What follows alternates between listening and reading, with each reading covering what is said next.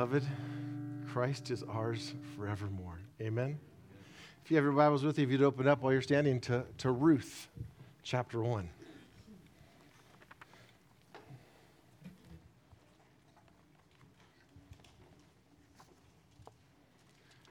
Genesis, Exodus, Leviticus, Numbers, Deuteronomy, Judges, Joshua, Judges, and then Ruth.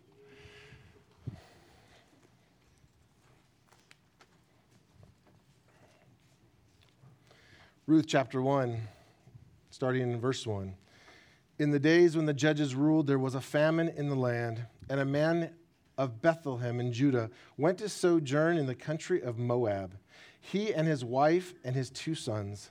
The name of the man was Elimelech, and the name of his wife Naomi. And the names of his 2 sons were Mahlon and Chilion. They were Ephrathites from Bethlehem in Judah. They went into the country of Moab and remained there. But Elimelech, the husband of Naomi, died, and she was left with her 2 sons.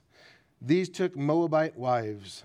The name of the one was Orpah, and the name of the other Ruth.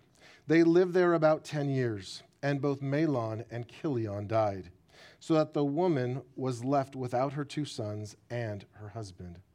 Then she arose with her daughters-in-law to return from the country of Moab, for she had heard in the fields of Moab that the Lord had visited his people and given them food. So she set out from the place where she was with her 2 daughters-in-law, and they went on the way to return to the land of Judah. But Naomi said to her 2 daughters-in-law, "Go, return each of you to her mother's house. May the Lord deal kindly with you, and as you have dealt with the dead and with me. The Lord grant that you may find rest, each of you in the house of her husband." Then she kissed them, and they lifted up their voices and wept. And they said to her, "No, we will return with you to your people." But Naomi said, "Turn back, my daughters. Why will you go with me? Have I yet sons in my womb that they may become your husbands? Turn back, my daughters. Go your way, for I am too old to have a husband. If I should say I have hope, even if I should have a husband this night and should bear sons, would you therefore wait till they were grown? Would you therefore refrain from marrying? No, my daughters, for it is exceedingly bitter to me for your sake that the hand of the Lord has gone out against me." Then they lifted up their voices and wept again, and Orpah kissed her mother-in-law, but Ruth clung to her. And she said, "See, your sister-in-law has gone back to her people and to her gods. Return after your sister-in-law." But Ruth said, "Do not urge me to leave you or to return from following you. For where you go, I will go, and where you lodge, I will lodge. Your people shall be my people, and your God, my God. Where you die, I will die, and there will I be buried. May the Lord do so to me and more also, if anything but death parts me from you." And when Naomi saw that she was determined to go with her, she said no more. So the 2 of them went on until they came to Bethlehem. And when they came to Bethlehem, the whole town was stirred because of them. And the woman said, "Is this Naomi?" She said to them, "Do not call me Naomi, call me Mara. For the Almighty has dealt very bitterly with me. I went away full, and the Lord has brought me back empty. Why call me Naomi, when the Lord has testified against me, and the Almighty has brought calamity upon me?" So Naomi returned, and Ruth the Moabite, her daughter-in-law, with her, who returned from the country of Moab, and they came to Bethlehem at the beginning of barley harvest. So reads God's holy, inspired, inerrant, and infallible word. Let's pray together. Father, we thank you for your word.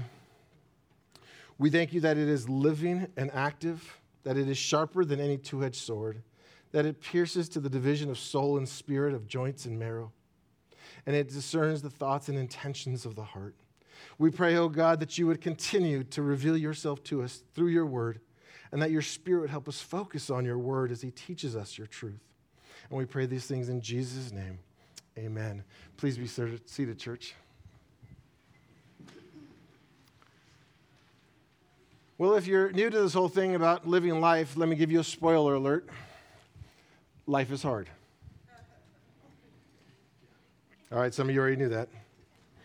Some of you have figured out the longer that we live, that the more problems that we end up facing. They never seem to go away. Many of you know what I'm talking about, right? Some of you, maybe that season hasn't come upon you yet. But many of you are very well aware of it. Something doesn't pan out the way that you had planned, or there is an abrupt turn in the road that catches you by surprise. Real life problems hit us square on like a Mack truck.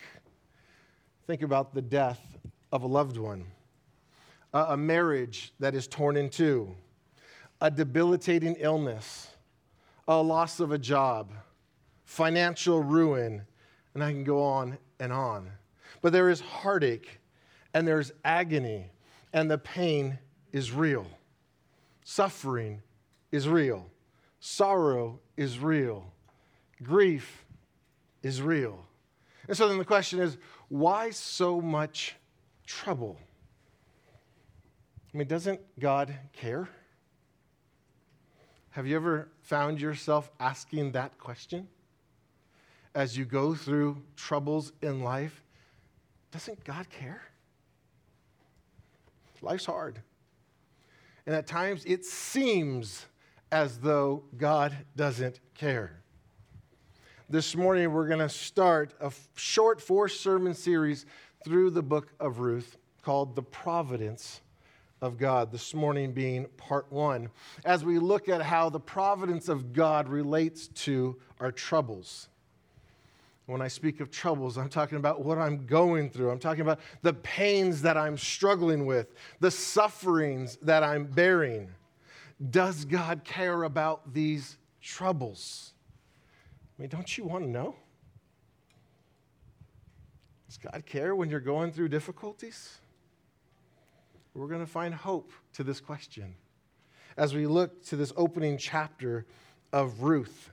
And before we jump into the text together this morning, it's interesting to note that in all of Scripture, only 2 books are named after women, Esther and Ruth. I should have asked you the question first.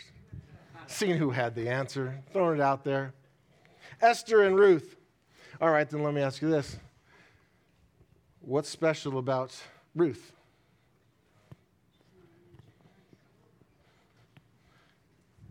She's not an Israelite. She's the only woman who is not an Israelite. Now, she's not actually the author of this book, but it's titled after her. And not only was she not an Israelite, but she is a Moabitess. See how many of you know your Old Testament history. What do you know about Moab? She's from the land of Moab, a pagan country that continued to attack Israel, a land and people that God had cursed because Moab began from an incestuous relationship between Abraham's brother Lot and his oldest daughter. Y'all remember that? You want to talk about troubles? Well, we're diving into something deep here. The book of Ruth begins from the onset with troubles. There are troubles in the land. We read in the very opening verse of Ruth that it occurred in the days when the judges ruled.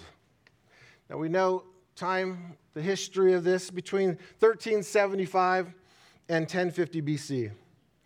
And during this time, it was a low point spiritually and morally for Israel. There's something to be said about the connection between those two things. Spiritual compromise often leads to moral compromise. Moral compromise often leads to spiritual compromise.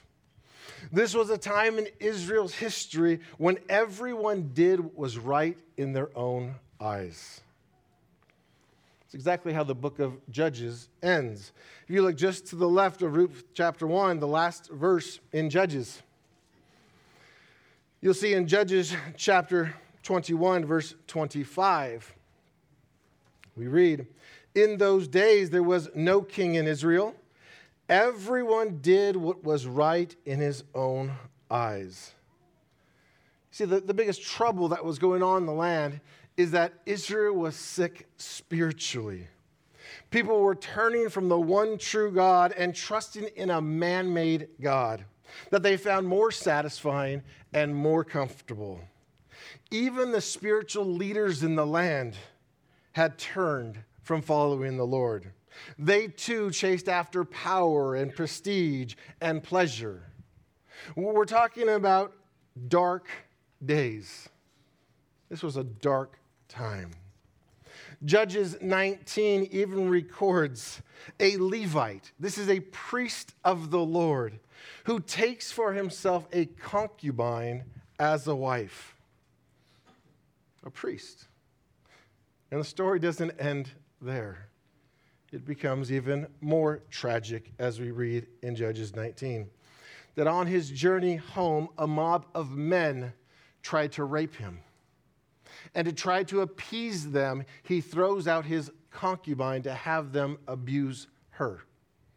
And they do that, and she dies. This man was a priest. I mean, we're talking about really bad times. Immorality and lawlessness ruled the day. God was no longer visible on the moral radar. The lives of God's people were no longer any different than the lives of their pagan neighbors. Israel at this time was a moral cesspool. I want to stop and pause because we live in the present, right? Does it sound much different than the present? Sounds like this could have been written today. It's so relevant. Everybody is doing what is right in their own eyes. Troubles fill our land just like it filled their land. Looking back to the book of Ruth, look again with me at the opening verse in verse 1. We see that the troubles didn't end with the people's moral and spiritual decay. The very next thing we read in verse 1 is that there was a famine in the land. God had brought judgment upon his people as they rebelled against him, and they now faced a famine. And while we're not familiar with a famine, it is a time of severe crisis. For some of us, we skip a meal and think we're starving. All right, I've said that before. That is not what it's like to face a famine. It wasn't like going without dinner. It was a time that you didn't know if there would be a next meal. It was not when it was coming, it was if it would come. It is a time of famine. And in the ancient world, they dealt with starvation due to famine. It was an all too real possibility for those who lived then. The setting of Ruth begins at such a time. And they're in the city of Bethlehem, which, by the way, means house of bread. And the setting is now in a place where there is no bread. This is how this begins. There is chaos. There is rebellion. And there is hunger all around. The common thought would have been, surely it cannot get any worse than this. And we're introduced in the opening lines of Ruth to a man named Elimelech, which means my God is king. Here is a man, he is a married man. He has 2 sons. He's living during these dark days. And now he is also facing a famine. A famine that can kill him, a famine that can kill his wife, and a famine that can kill his kids. So the question I ask of the text is, what should he do?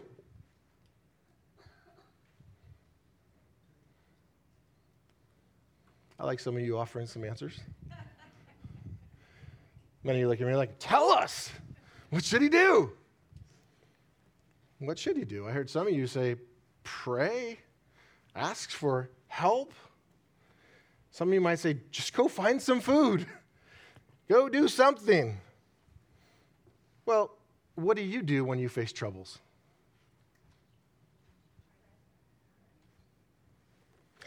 Verse 1 tells us what Elimelech did.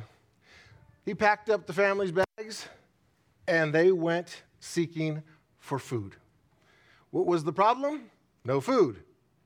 And he went seeking for food. You know what we do not notice in the opening verse is that this man Elimelech, there's no mention of prayer. There's no mention of asking God for help. There's no mention of asking for God's direction. Elimelech did what everybody else was doing. He did what was wise in his own eyes. Now, you ready? Wag your finger at him. Shame on you. But how often do we do the same thing? When we see in Scripture that someone did what was wise in their own eyes, it is always recorded as a bad move. We never see, hey, great job. It always turns out bad. A fool does what is wise in his own eyes. And so Elimelech, we start out in the book of Ruth, unwisely relocates his family to Moab. And maybe you're thinking, well, what's so unwise about going to Moab? I mean, he was simply looking for food for his family. Well, if we know the history of Moab, it was for 18 years during the days of Judges that Moab oppressed Israel. Moab was Israel's enemy. Not only that, but Moab, they worshipped a pagan god, Chemosh, a god who required the sacrifice of children as a burnt offering of worship. This is the land that Elimelech runs to. The question is, how could an Israelite, one of God's chosen people, seek refuge in the camp of the enemy, in the camp of idol worshipers? And the answer, Elimelech simply wasn't focused on God. He was focused on his own troubles. And he was doing what was wise in his own eyes. But plain and simple, running to the enemy and to the enemy's God is sin. And this is how this story begins. Elimelech bails and goes to the enemy territory. He disregards the one true God and went headlong into trusting anyone and anything that was able to provide for his troubles. This, my friends, is the result of unbelief. Going to Moab disregarded God's direction. It welcomed God's discipline upon him and his family. We read in verse 3, if you look at your Bibles in verse 3, that after some time in Moab, Elimelech died, leaving his wife, Naomi, and his two sons, Mahlon and Chilion, to fend for themselves. And perhaps understanding the meaning of their names helps us understand the story a little bit more and their future as well. The name Mahlon means sickly, and the name Chilion means wasting away. Now, I've heard some strange names and have questioned sometimes the names people call their children, but sickly and wasting away, meet my kids. These are them. Naomi's name, however, means pleasant one. This is Naomi, the pleasant one. But regardless of the meanings of all their names, their troubles had gone, obviously, from bad to worse. Elimelech has died. They're now in a foreign land, living amongst the enemy, and Elimelech is dead. Naomi is widowed. Mahlon and Chilion are fatherless. But following their father's example of compromise, the two sons marry Moabite women, which is clearly forbidden by God. And the consequences of Elimelech's sins are about to weigh even more on Naomi. We read in the story that after 10 years of being in Moab, both of her sons die, leaving Naomi husbandless and childless in a godless land. This is where she finds herself. Elimelech died all of a sudden. That's tragic. The death of a spouse or a loved one is tragic. But imagine being in a foreign land with foreign people. That even compounds how grave the situation is. The question again I ask is, where was God? Did he care? We know from the text that God was working behind the scenes. that God was active. He was orchestrating and maneuvering everything for his people's good and for his glory. But it sure didn't feel that way for Naomi. She lost her husband, and then she lost her children. She could think, surely God doesn't care about me, right? I mean, they were a family facing famine, and they fled to the enemy's camp, and now death has come upon them.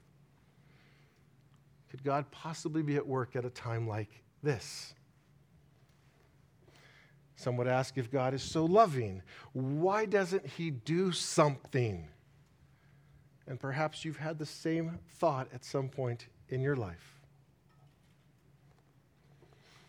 The glimmer of hope that we get for Naomi, as we see in verse 6, is that she hears that the famine back home was over and the Lord had visited his people and given them food.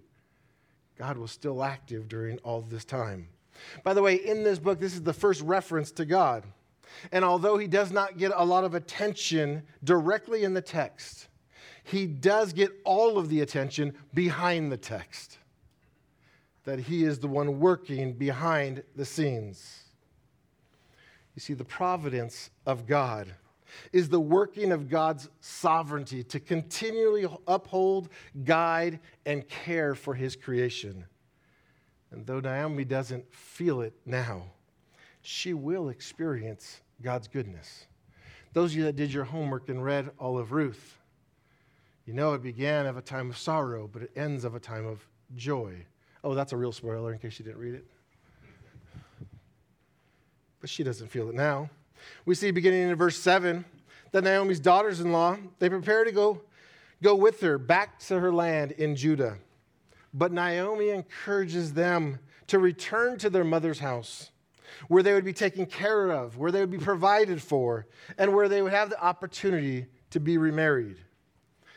Even in her despair, Naomi knows God is in control and gives a blessing to the girls. Look at verses 8 and 9 with me.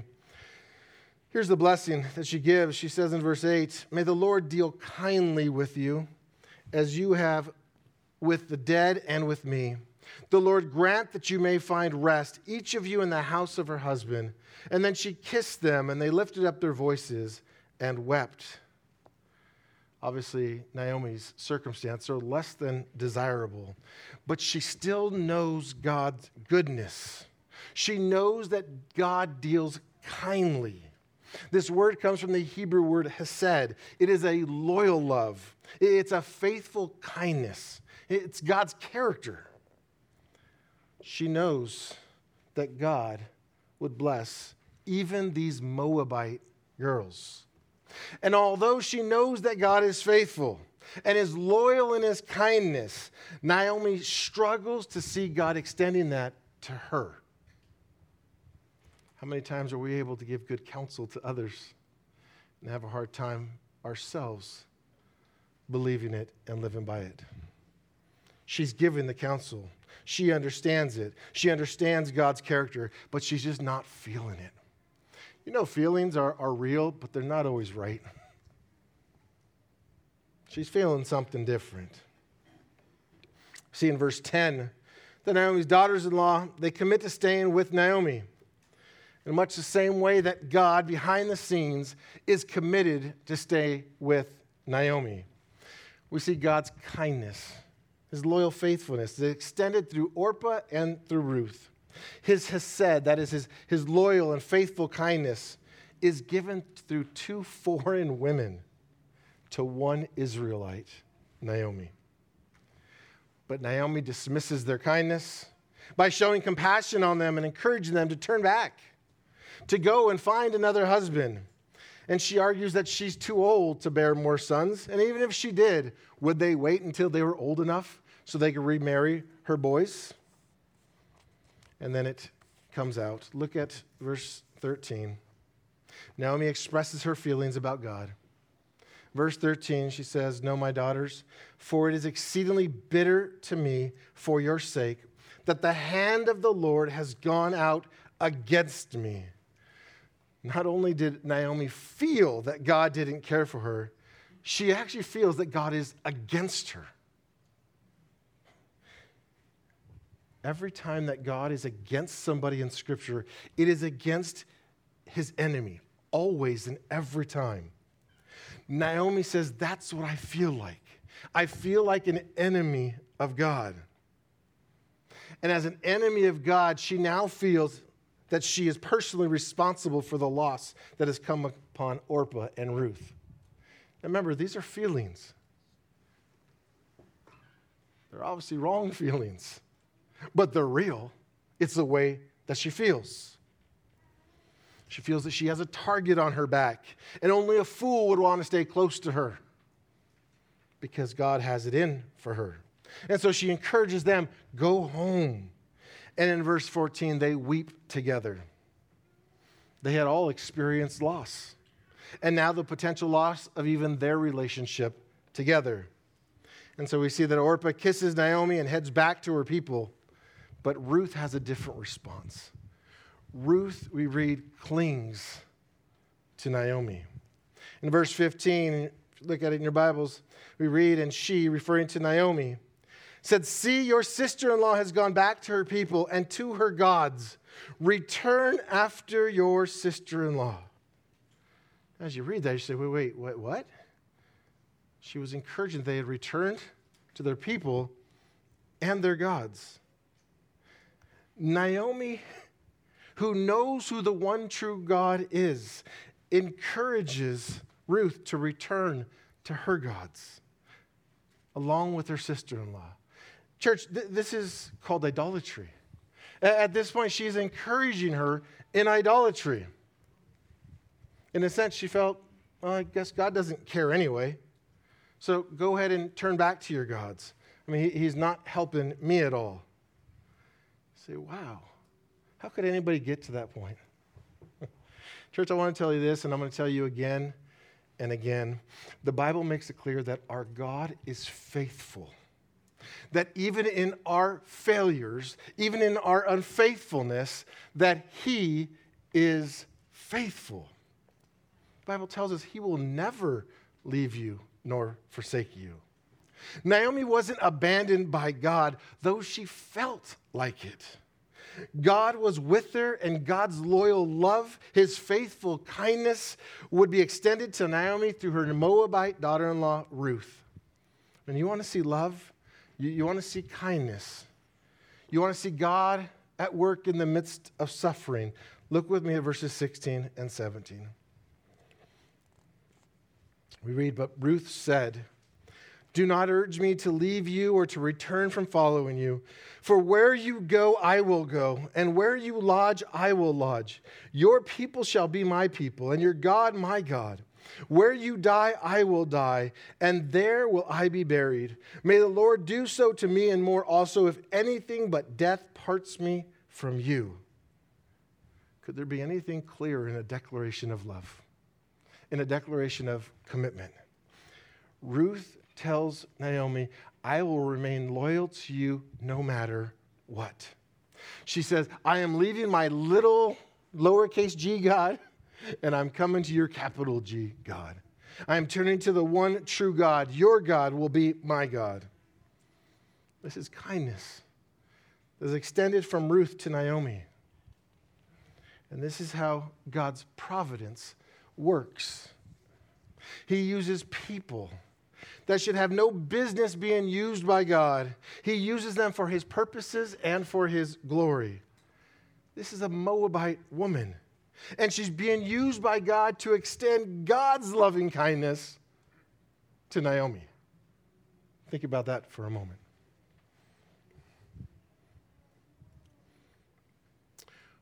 Ruth, it appears from the text, has been drawn to the real God. Gone are the days of worshiping idols. Ruth is now committed to serving the Lord our God. Her conversion reveals that the Lord's salvation goes out to all people, to everyone. His mercy, grace, love, and forgiveness is available to everyone, even a pagan Moabite. For all those who would turn to him. who all those by his grace that he would draw. We read in Romans 10:13 and Joel 2:32 that reminds us that everyone who calls on the name of the Lord will be saved. Ruth now has the one true God. All pagan worship is behind her. And we see in verse 19 that both her and Naomi, they head to Bethlehem. Ruth, at this point, she has suffered loss, but she's focused on serving Naomi. She's focused on serving the God of Israel. But Naomi, on the other hand, we see in the text, she's still troubled. She's troubled by her loss, but she's more troubled by the apparent abandonment of her God. And when they arrived to Bethlehem, the women of the town questioned if Naomi, remember, the pleasant one, they question her. They've known her before.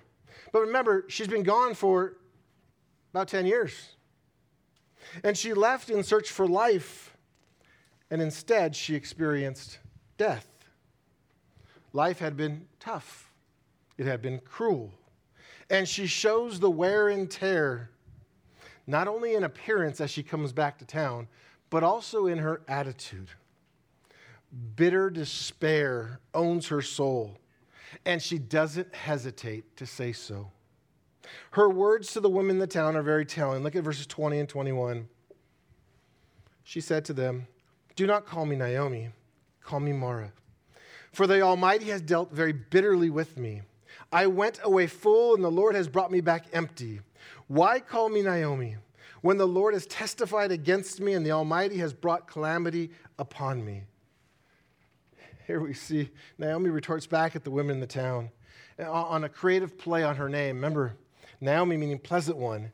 She says, "No, call me Mara," which means bitter one. I'm no longer pleasant. I am now bitter. She's struggling with God's dealings in her life. How could he allow such calamity to come upon her? No husband, no children, and no provision. She's a widow without a provider. There would appear to be no future for her. She feels as though God is trying to utterly destroy her. But even in the midst of that, she understands that God is in control. Though she does not like what he is doing, she shows that he is and says that he is the Almighty, that he is sovereign over all things. She understands that nothing takes place without his doing. Nothing happens by chance. Nothing. Church, there are no coincidences. We have a God who reigns over all. We even read in Proverbs 16:33 that the lot is cast into the lap, but every decision is from the Lord. Think about that next time you're playing a board game. Whether he gives you a little more strength to throw a little harder, or I don't know, I play with one of my daughters, it always comes out this way or that way and flies off the board. God is in control of everything. He's directing all things, and all things for his people. He's directing them for good, and they're for his glory. But obviously, some of you have experienced, like Naomi has, it doesn't feel that way. But the chapter closes with a sparkle of hope. It had begun with a famine in the land, and it closes with the beginning of the barley harvest. God had blessed his land, and he had blessed his people once again. God is in control of all things. And so perk up your ears. I want you to hear this. The same God who is in control of all things is also the God who brings blessings out of brokenness and joy out of sorrow. This is the same God. Listen to these verses. Ecclesiastes chapter 7, verse 14. In the day of prosperity be joyful, and the day of adversity consider. God has made the one as well as the other, so that man may not find out anything that will be after him. God is in control of all things. Lamentations 3:37 and 38. Who has spoken and it came to pass, unless the Lord has commanded it? Is it not from the mouth of the Most High that good and bad come? The God who's in control of everything. Isaiah 45, verse 7. I form light and create darkness. I make well-being and create calamity. I am the Lord who does all these things. Amos chapter 3, verse 6. Is a trumpet blown in a city, and the people are not afraid? Does disaster come to a city unless the Lord has done it? He is in control of everything. And beloved, you who are his, all that he works behind the scenes is for your good and for his glory. And just like it was in the life of Naomi, though it didn't feel good at the time, God was working for her good. We read in Psalm 30, verse 5, for his anger is but for a moment, and his favor is for a lifetime. Weeping may tarry for the night, but joy comes in the morning. So here's the point. As we open up this opening chapter of Ruth, the point is this: when we fail to see the big picture, the whole picture, or even the one who is painting the picture, we can easily think that God doesn't care. But he surely does care. He is always there. He is always working at all times. He is there in the pain. He's there in the sorrow. He's there in the suffering. He's there in the grief. Beloved, you are never alone. And your suffering is never by chance. Never. Let me close with this thought. A famine in the land. This is how we open up this book. There's a famine in the land. There's 3 funerals in quick succession. That doesn't seem like a time when God is at work. Pain and suffering do not often communicate to us the love and care of God. But do you remember Isaiah 55:8? For my thoughts are not your thoughts, neither are your ways my ways, declares the Lord. From Naomi's perspective, the death of her husband and sons seemed like all was lost. And though the story does not end there, at the time for her it seemed like God didn't care.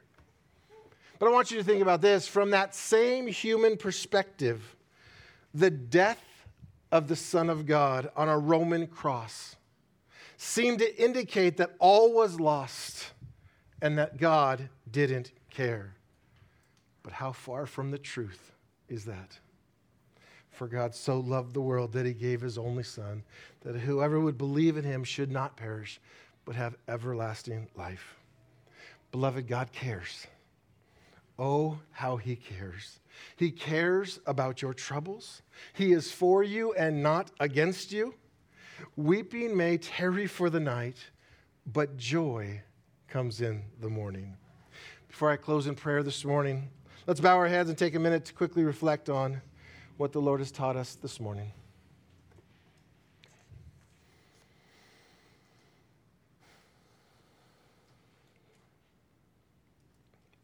Father, we come before you corporately.